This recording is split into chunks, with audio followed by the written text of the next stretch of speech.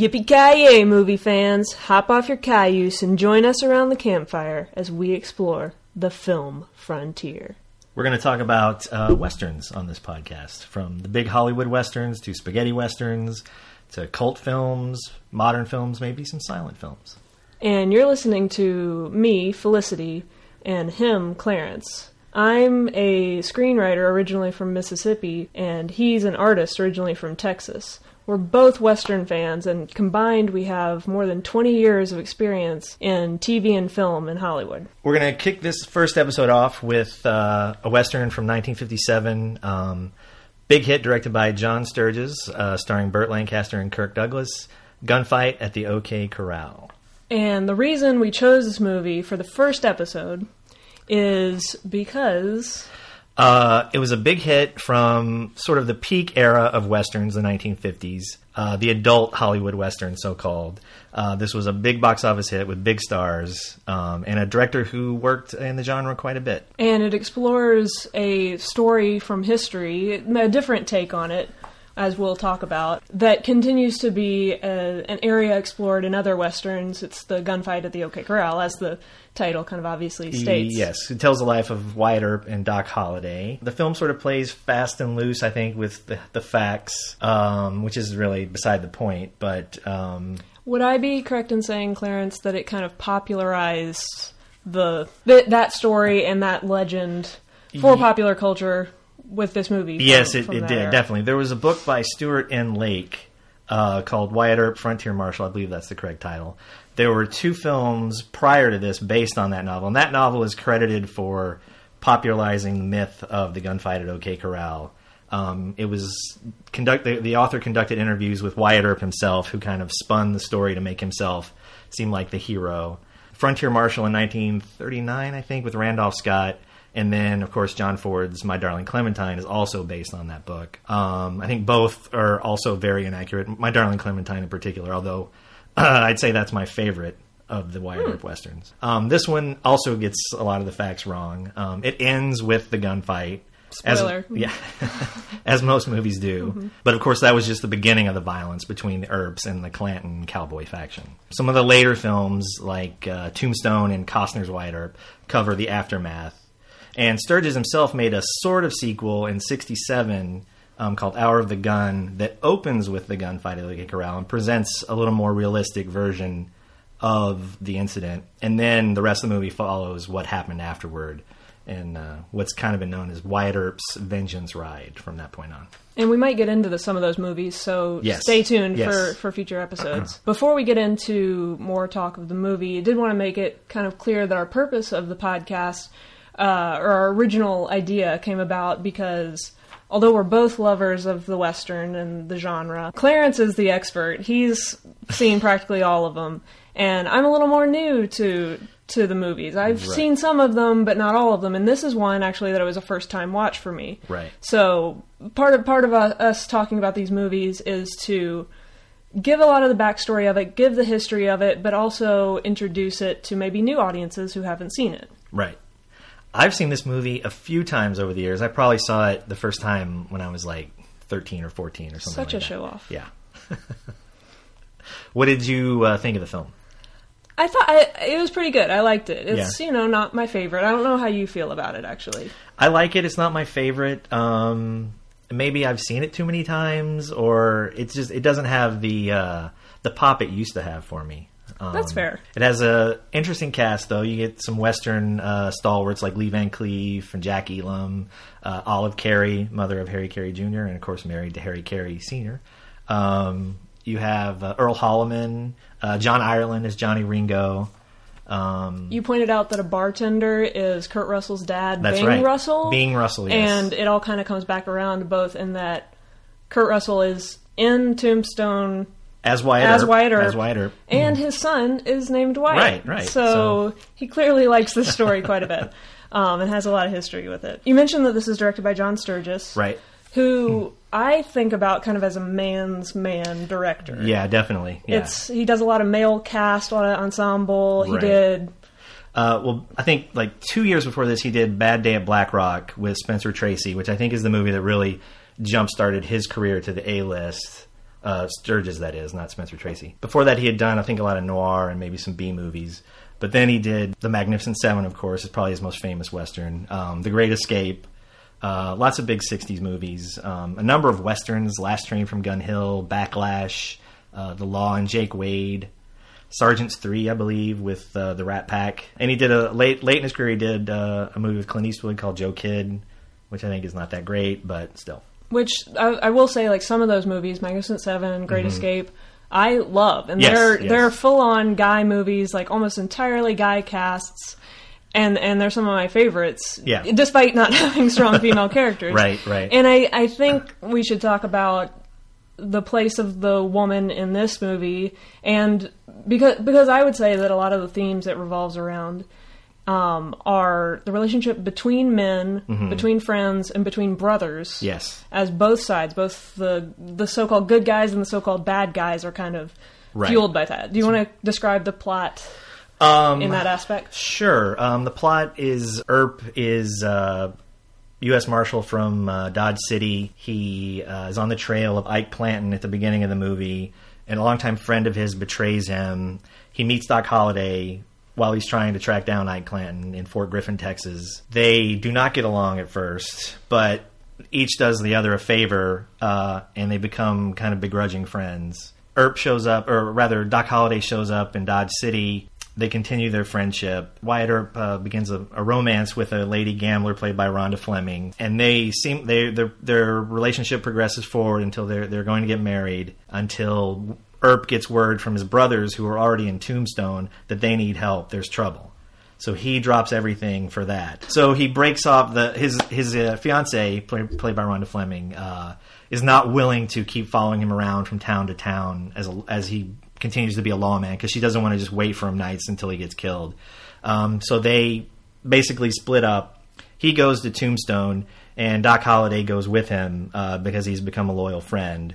And when they get to Tombstone, it's sort of the Earp brothers against the Clanton brothers with the McClowry brothers and Johnny Ringo, who had a rivalry with Doc Holliday over his woman, Kate Fisher, I think, in the movie, played by Jo Van Fleet. And then it's a brother versus brother thing.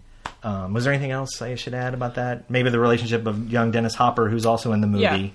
Yeah. Young Dennis Hopper plays Billy Clanton, the youngest of the Clanton brothers.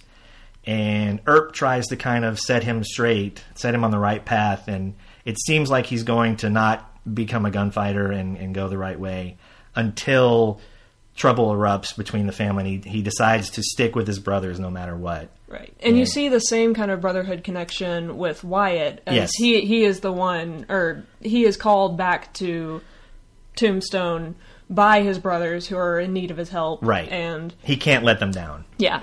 And so it's you see a lot of themes of loyalty and betrayal and what that means between men and between brothers. Right. And I think that's kind of shown by the relationship of the women. And that kind of gets to my point of, it may be a story about men, but it's because of these strong women in their lives that they have to make these important decisions. Right. Which I think you can see through the young Dennis Hopper. His mother is very strong-willed, and she wants him to give up this life of outlawry and just go on the straight and narrow. And he is kind of convinced by both his mother and Wyatt at first. Yeah, they give him a little talking to after a night of drunkenness. And he realizes, maybe I should change my ways because my mom doesn't want me to die, basically. Right. I don't know what I'm going to do with that boy. The way he's going now, he's going to end up like his father, shot down for stealing cattle. You think you're pretty tough, don't you, son? I never saw a gunslinger yet so tough he lived to celebrate his 35th birthday.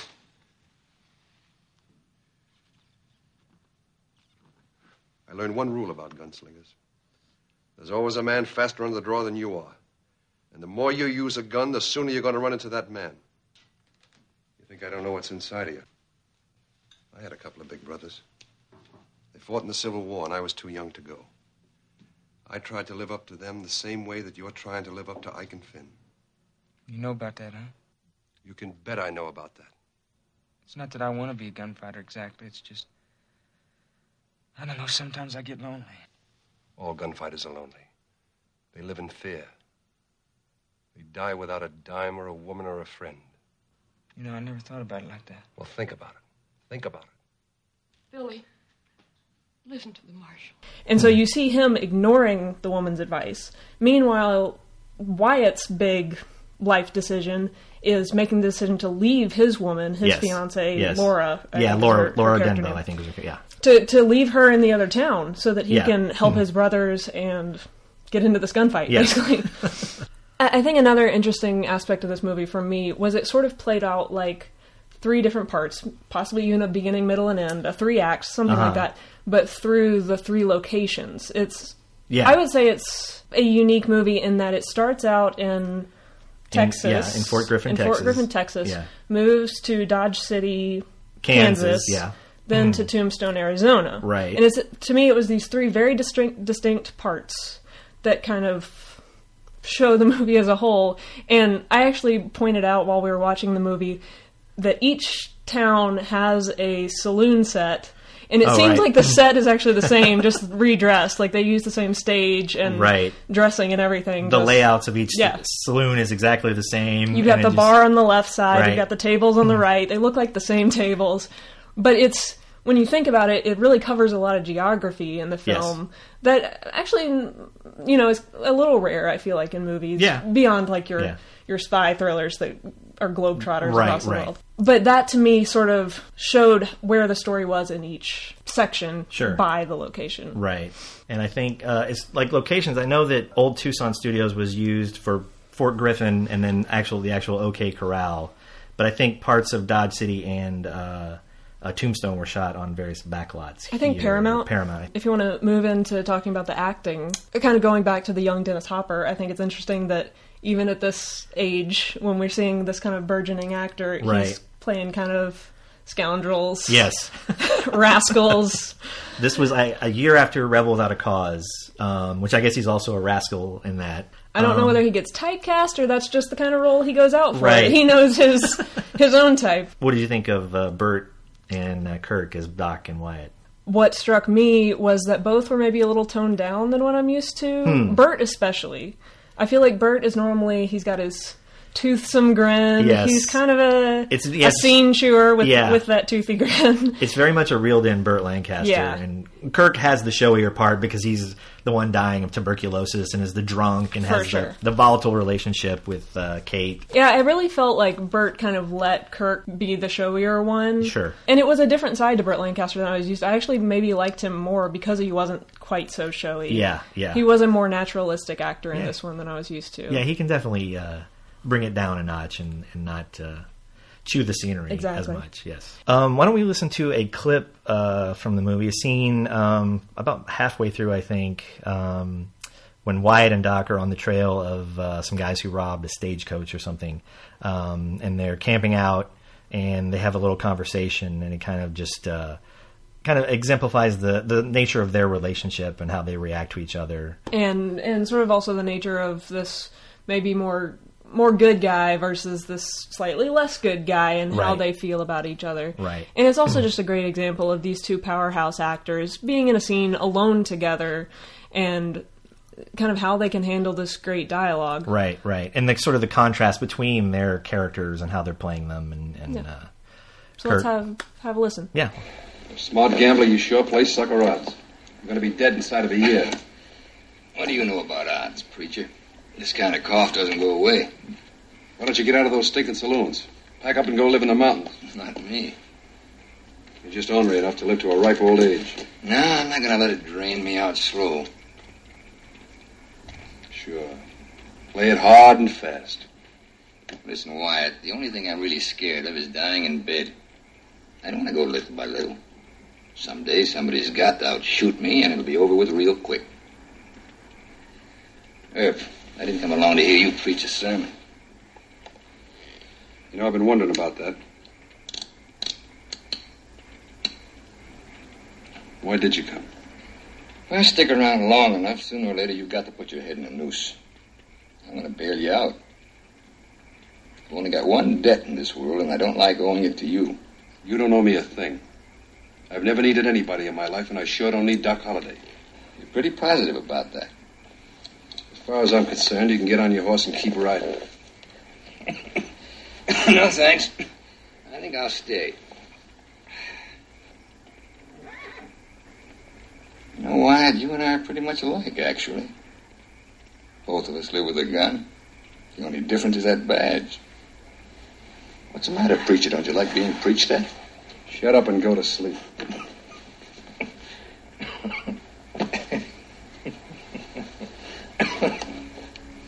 And I did read that he was fulfilling a contract to the producer Hal B. Wallace when he took this role. And he had, before taking the role, he had read that William Holden had dropped out of the movie The Rainmaker, which is actually one of my favorites, along with Katharine Hepburn is in that. Burt Lancaster wanted that role, and so he made a deal with Hal B. Wallace that he'll do this movie if they would let him be the lead and produce The Rainmaker, which they then did. And then it was the last time that he worked with Hal B. Wallace. I guess he didn't care to work with Hal. Burt and Kirk made 7 films together. I believe this was their second one. They also made 7 Days in May in the 60s, which is a John Frankenheimer movie. Tough Guys, I think, was their last movie in the 80s, co-starring Dana Carvey. Oh. Yeah. I was going to say that I thought this was the only Wyatt Earp movie where Wyatt Earp did not have a mustache, but I think... Oh, yes, yeah. I wanted to get into mustache talk. I'm really excited about this. Because the real lifer, of course, had a mustache. But I don't think Randolph Scott had a mustache in Frontier Marshal when he played her. But I think everybody else... Randolph Scott? Yeah. I think we had possibly differing opinions on the wardrobe in this. Yeah. Let's talk about that. I thought it was an impressive job by legendary costumer Edith Head. I thought everything felt very real another time. I thought Kirk had some really well-fitting suits. Yeah. I thought Kirk looked good. Okay. His suits, his hat were good. I thought most of the other actors were just sort of bland, kind of generic Hollywood 50s Western look. The string tie and... Yeah. You know.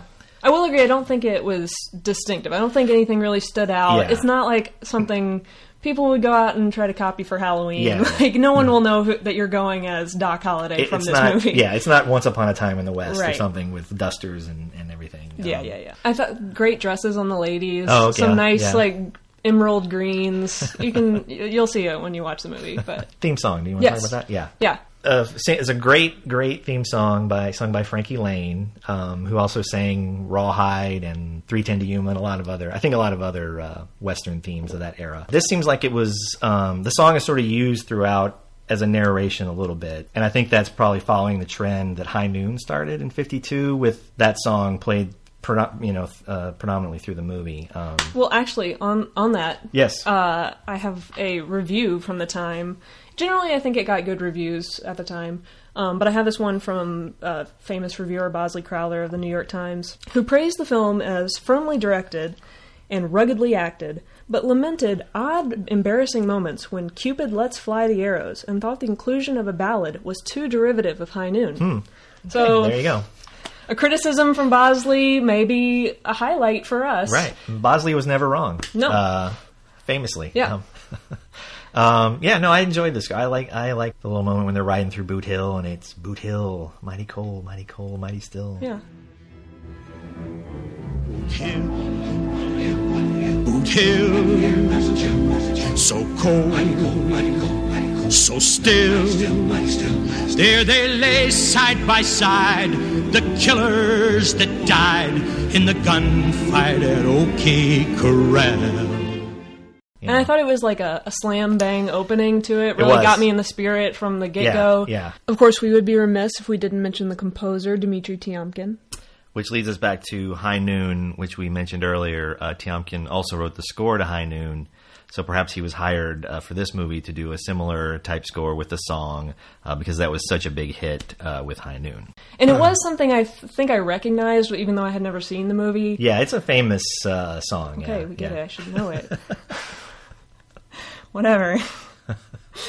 I will say that, kind of getting back to the story of it. Yeah. One of the things I was first noticing, maybe during the first half of the film, was it was more dialogue heavy than I expected. It was a lot of like interiors. You get occasional shots of like the street, but to me it was almost starting to feel like a detective story with Wyatt Earp kind of finding clues of like where Clanton has gone, you know, kind of interviewing like the sheriff and trying to put it together in almost like a noir-y way when he has to protect Kirk. And, you know, you've got this lady with Kirk's girlfriend. Oh, yeah, Kate. Kate. Yeah. Kate is kind of the saucy woman that's trying to decide where her loyalties lie with the men, whether she belongs with Kirk, who is kind of our protagonist, or Johnny Ringo. Or Johnny Ringo, who's kind of our antagonist in this story. Who's Kirk's sort of nemesis through the movie. Yeah, it is. There's a lot of interiors, a lot of hotel rooms, a lot of saloons. Not a lot of outdoor scenes. In fact, there was one scene that really kind of struck me when Earp is taking Dennis Hopper back to the ranch, and there's a big wide shot of the desert and their farm, and it's kind of a really beautiful shot in VistaVision, and you're like, oh, there aren't a lot of big landscape shots in this movie or anything. It's very much an interior Western, Which, I think. I mean, it was interesting. Mm-hmm. Not what I think of for a Western, and maybe not the best use of what you're saying, of the VistaVision, of the beautiful color, of the widescreen. True. Of the potential landscapes you can have in a Western. Like, when I think of a Western, I think of, like, Monument Valley and wide sweeping, you know, plains and that sort of thing. Sure. And this was a lot of just saloons and like you said, hotel rooms, to the extent that there was one moment when Kirk Douglas is walking down the street, he passes by a saloon, they're playing the and it felt almost like I was in Disneyland, like Frontierland or whatever. What if an 80-year-old is watching this and is like, this is not how the Old West was. We never had swinging doors on the saloon.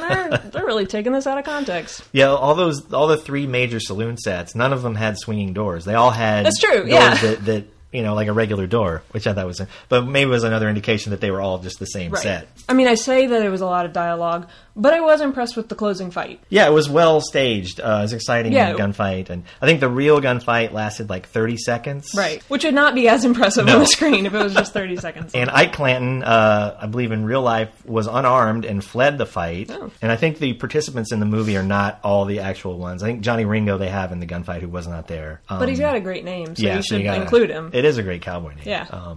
But he died by suicide later in life. Yeah. That's sad. Yeah. But, it is well staged. There's lots of running around and shotgun blasts, and one guy catches on fire, and it's pretty exciting. Yeah. It was good to see Lee Van Cleef in there, although he looks odd without his mustache. It's true. That's more... That threw you? Yeah. Yeah. I wanted more mustache talk on that, too. The casting also, for Doc Holliday, Sturges, I guess, had originally considered also Robert Mitchum and Richard Widmark before finally settling on Kirk. I don't know, how do you think the movie would have played with either of those guys? I think Richard Widmark could have been as kind of scene-stealing. Yeah. And also maybe leaning into the villainous side of Doc Holliday. Yeah, Widmark's good at playing kind of surly characters and nastier characters, yeah. He could have definitely pulled that off, I think. Yeah. Mitchum? Well, go ahead. No, go you. Well, I think Mitchum's too kind of laid back for that part. Yeah, possibly. Yeah. It is a maybe a higher energy part. Yeah. Although is that scene when he's gambling with the dealer in the saloon or whatever while there's a gunfight going on. True. And he just like keep playing, ignore this gunfire, and meanwhile the dealer's all freaked out. Right. I love that scene. You can't wait to get out of it. Yeah, that's a great scene. Yeah. So I don't know, maybe he could have pulled it off. Yeah. Like sometimes, even though I know Mitchum has been in Westerns, sometimes I think of him as more of a city-fied person. Yeah, he seems like more of a noir type actor. Or that's not to say I don't like the Westerns that he has been in. Yeah. I would like Blood on the Moon and El Dorado. River of No Return. River of No Return, sure. Like, yeah, both of those all three of those are really good. Another actor that we didn't mention that shows up is DeForest Kelley. Oh, sure, yeah. Who is known as Bones on Star Trek, Dr. McCoy from Star Trek. Fun fact about that, we get another retelling of the Wyatt Earp, Doc Holliday story in an episode of Star Trek. That's right. The bullets are unreal. Without body. They are illusions only. Shadows without substance. They will not pass through your body, for they do not exist.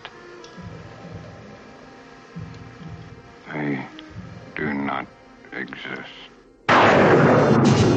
So he's got 2 appearances in this, and on each side. In this film, he plays the brother of Wyatt Earp. Yes, he's either Morgan or Virgil. I forget which one Morgan. he is. He's Morgan? He's Morgan. Okay. And then in the Star Trek episode, he plays... I think he plays Frank McLaury or Tom... One of the Tom McLaury. Tom McLaury. Well, and so he's on the opposite side. He's with the Klans. He's in the gang, yeah. And then also the movie Warlock from 1959... Oh, right, yeah. ...is sort of a retelling of the Earp legend with all the names changed. And DeForest Kelley is in that, playing a stand-in for Curly Bill Brocious, who was a real-life member of the Cowboys. So he's one of the bad guys in that again. He has a prominent part in that. There's all sorts of tie-ins. Yeah. You got the Bing Russell tie-in... You got DeForest Kelley. Mm-hmm. Well, that's all we have for Gunfight at OK Corral. You should check it out. Definitely worthwhile. Definitely. So we are riding off into the sunset on this episode, but we will be back with another classic or perhaps not so classic Western. And by the way, this is our first time podcasting, so thank you for bearing with us. It can only get better from here. So do be sure to keep tuning in. That's it for me, Felicity, Clarence, and the spirit of John Wayne. Adios.